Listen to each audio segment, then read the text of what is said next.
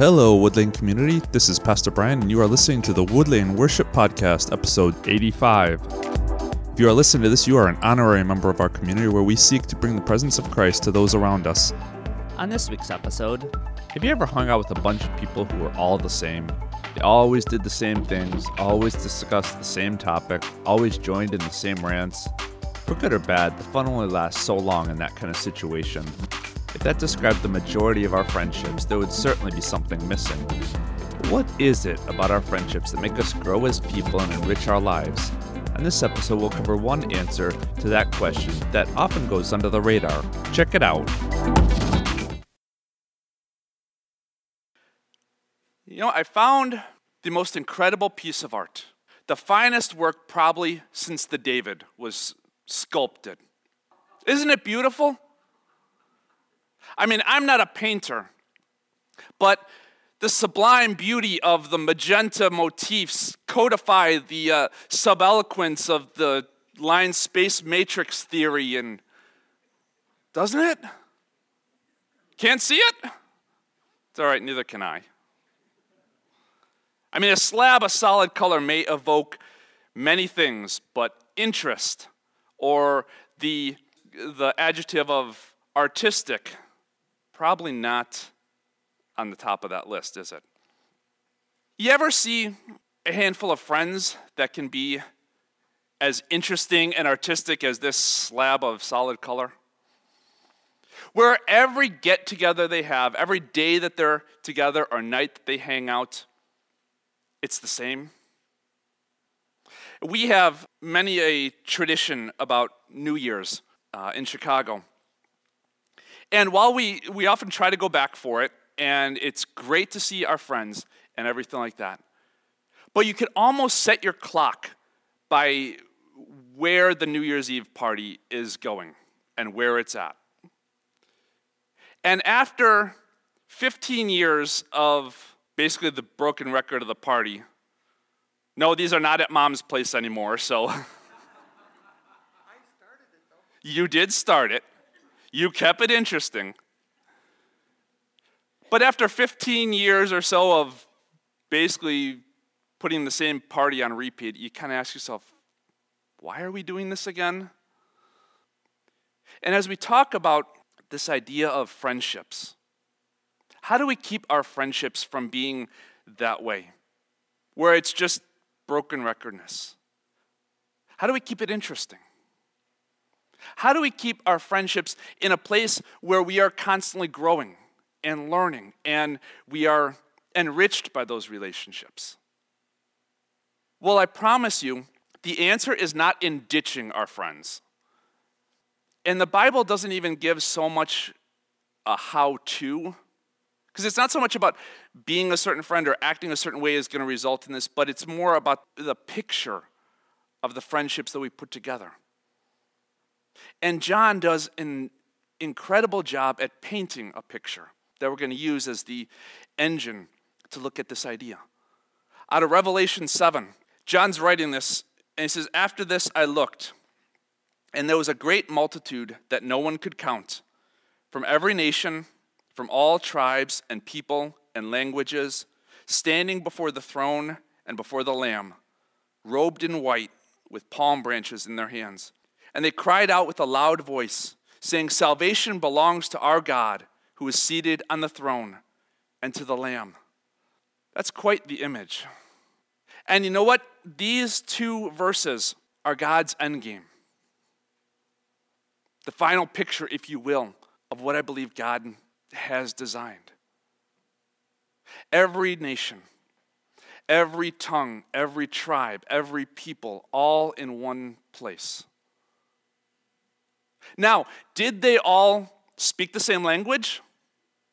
No. Were they all of the same color or from the same country? No. Were they all from the same economic level? I'm going to guess no. And yet this is the picture God chooses to give John as an image of hope. Because he's writing to people who are being persecuted, killed, jailed, For those historians among you, I know we've got some, imagine the Colosseum in Rome at its worst. And here is what the church is going through, what Christians are going through. And God gives John this message, this picture, as a sign of hope. So let's kind of reverse engineer the picture a little bit and see what, for our part, we can glean in our relationships, in our friendships, this angle of relationship that we don't often talk about very much. Because it can be very easy to hang out with people that we like, right? That are like us. If you're similar to somebody, the odds go up that you're going to enjoy hanging out with them. And that's okay. That's all right to acknowledge, so long as we acknowledge it. But if that's the only way that we put our friends together, those who are like us, who think like us, who act like us, who are in the same class or race or language as us, something ends up missing. I mean, take the Hell in a Handbasket clan, okay? The group that gets together, and before long, there's always the theme. The world's going to hell in a handbasket, and it's XYZ group's fault. What in the world does the world have against handbaskets anyway? I mean, between that and underwater basket weaving, and handbaskets get a bad rap. But it's not hard to think of a dinner group that would have that sort of way about them, right? They get together, and before long, the world's going to hell in a handbasket. It's going to come up. How much can we glean? How enriched can we be by a broken record like that? I mean, if all my friends were like me, I get pretty sick of looking at myself in the mirror all the time, and that's sort of what it would be like, right? My favorite songs, I can only listen to them so much before I'm ready to go nuts. Here's the thing. The world will help us to do this as well, to organize our life just around what is similar to us. Let's say you have an opinion on a certain topic, any random topic, and you find a news channel or website that has a story that fits your opinion or your perspective about the issue. Odds are you're going to keep listening to that channel or watching that station, reading that website or that blog, and getting more of somebody who agrees with your perspective. Totally brilliant, right? The internet works the same way. Where, let's say you do a search on Google for parenting tricks. I'm trying to find the most neutral topic I can think of. It'll take you about a half an hour before every ad, every search result, every post that comes up is going to be about the demographic of parents. Because that's what you looked for, and hey, you might be interested in this, since this is sort of your vein, your place in life, or however the algorithms put it together. I said I chose a neutral topic for that example, but it really works with any topic.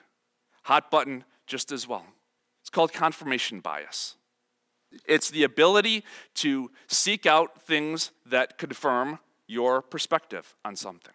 I get why we do that, where if we're interested in a certain angle on something, we look for things that are similar to it. I get why Google does it. Hey, you might be interested in this if this was something you were looking for or reading previously. But what if that's how our only way of interpreting the world? What if that were the only way that we chose our friends? Now it starts to get a little closer to home. Let's bring it even closer. Since we got the chili cook-off next week, we're going to do ourselves some cooking here. What if I came next week with my crock pot and I took a can of beans and I put it in the crock pot? Now, a couple of you have been to chili cook-offs or cooking competitions in general. What are my odds of ending up winning the chili department of the chili cook-off with that tactic? Probably not too good. Don't place many bets on me winning that one. What if I enter the dessert competition? Because, by the way, we have chili, we have cornbread, and we have dessert. Shameless plug. And I walk up to the table, and I drop 5 pounds of sugar and say, here's my entry. What are my odds of winning? Now, as Dave said, it truly depends on how many quarters are in the hands of 8-year-olds as they vote for my 5-pound bag of sugar. Or if I put Jerry Dilgard's name on it, I might be able to get a couple of votes just out of name recognition. But let's face it, sugar, if it's the only ingredient, it only takes about a spoon or two and it just starts tasting nasty. No matter how good it is, mixed in with other things. A crock pot full of beans, doesn't even take a spoonful for that to just be nasty. But what if, in the midst of all this, maybe it's dangerous to have everybody in your life be exactly the same. What if there is somebody, a friend, a coworker, whatever, that doesn't share my beliefs, doesn't have the same viewpoint as me? Perfect. Because watch this. Take something you value that's really important to you. I happen to just be using a chess piece for the sake of illustration. And hold it in one hand. And shake hands with somebody else. Now, this could be somebody that I totally disagree with. And we are 2 independent people. I'm sure that fits the bill. But did I lose what was important to me in this hand by extending my hand to somebody else? No. Did it break? Or did it lose value because I shook hands with somebody who was different than me? No. In fact, maybe I even learned how to value this more by holding on to it.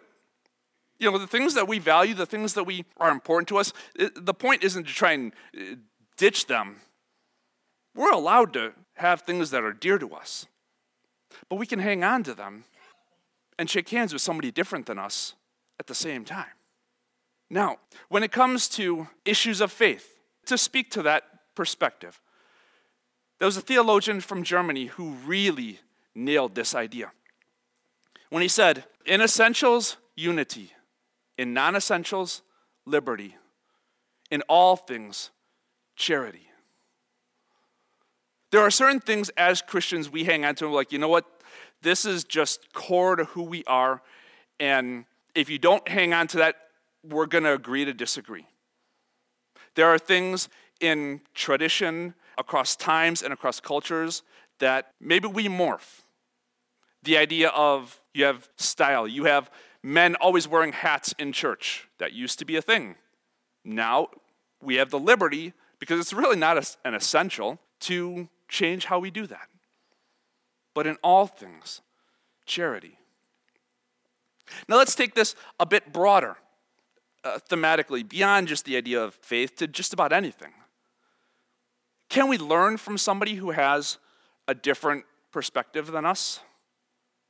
Absolutely.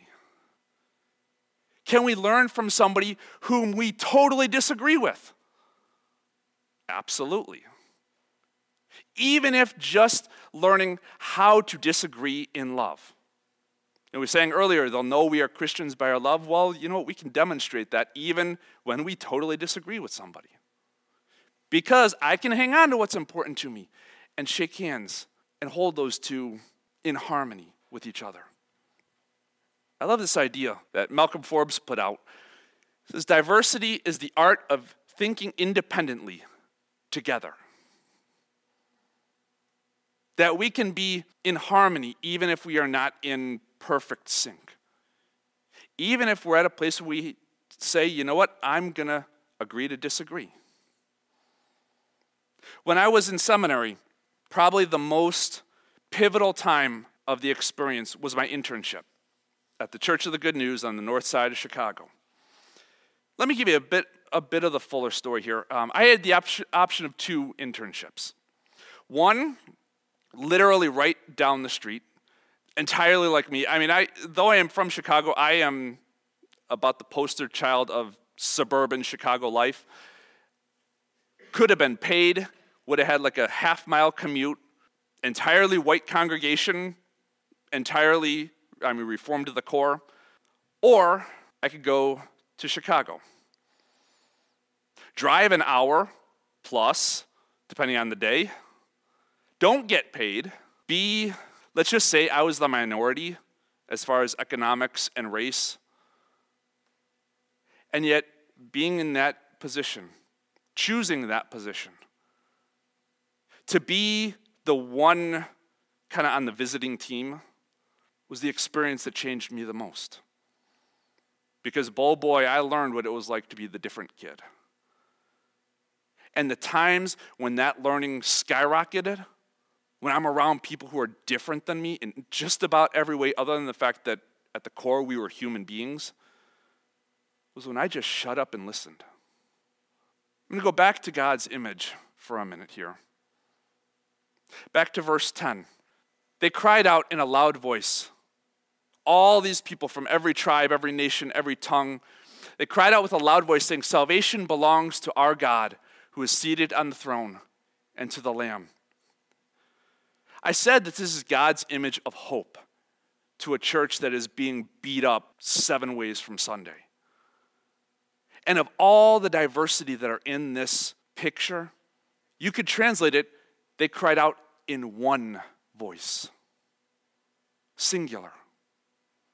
All the nations, all the tribes, all the differences cried out in one voice. Salvation belongs to our God who is seated on the throne and to the Lamb. Paul writes to the Galatians, he says, there are no longer Jew or Greek.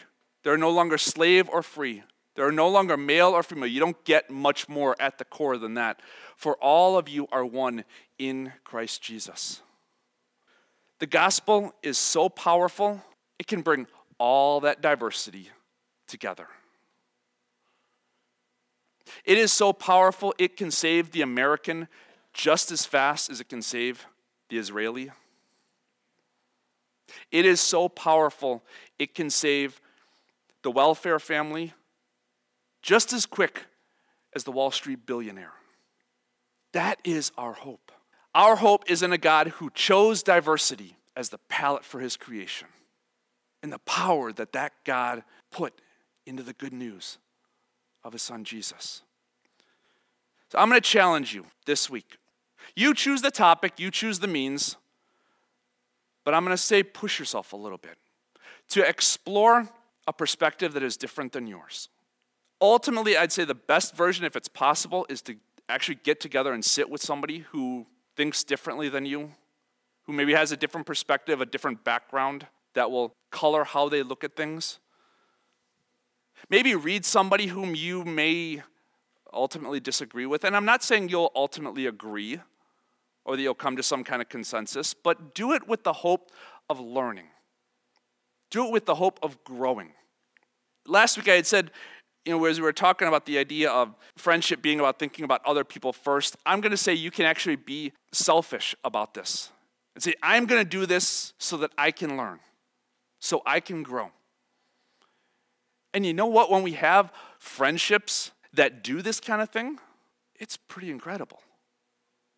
And you would be amazed at who you can talk to, who you can hang on to what's important and still extend a hand of friendship with. It'd be amazing who you can do that with and not get struck by lightning. What a concept.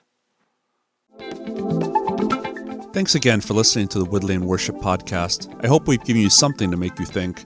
If you'd like some more information about our community, check us out at woodlanechurch.org or visit our Facebook page at Woodlane Newark. If you happen to be in the Finger Lakes area, come check us out live on a Sunday morning at 9:45 a.m. See you next week on the Wood Lane Worship Podcast.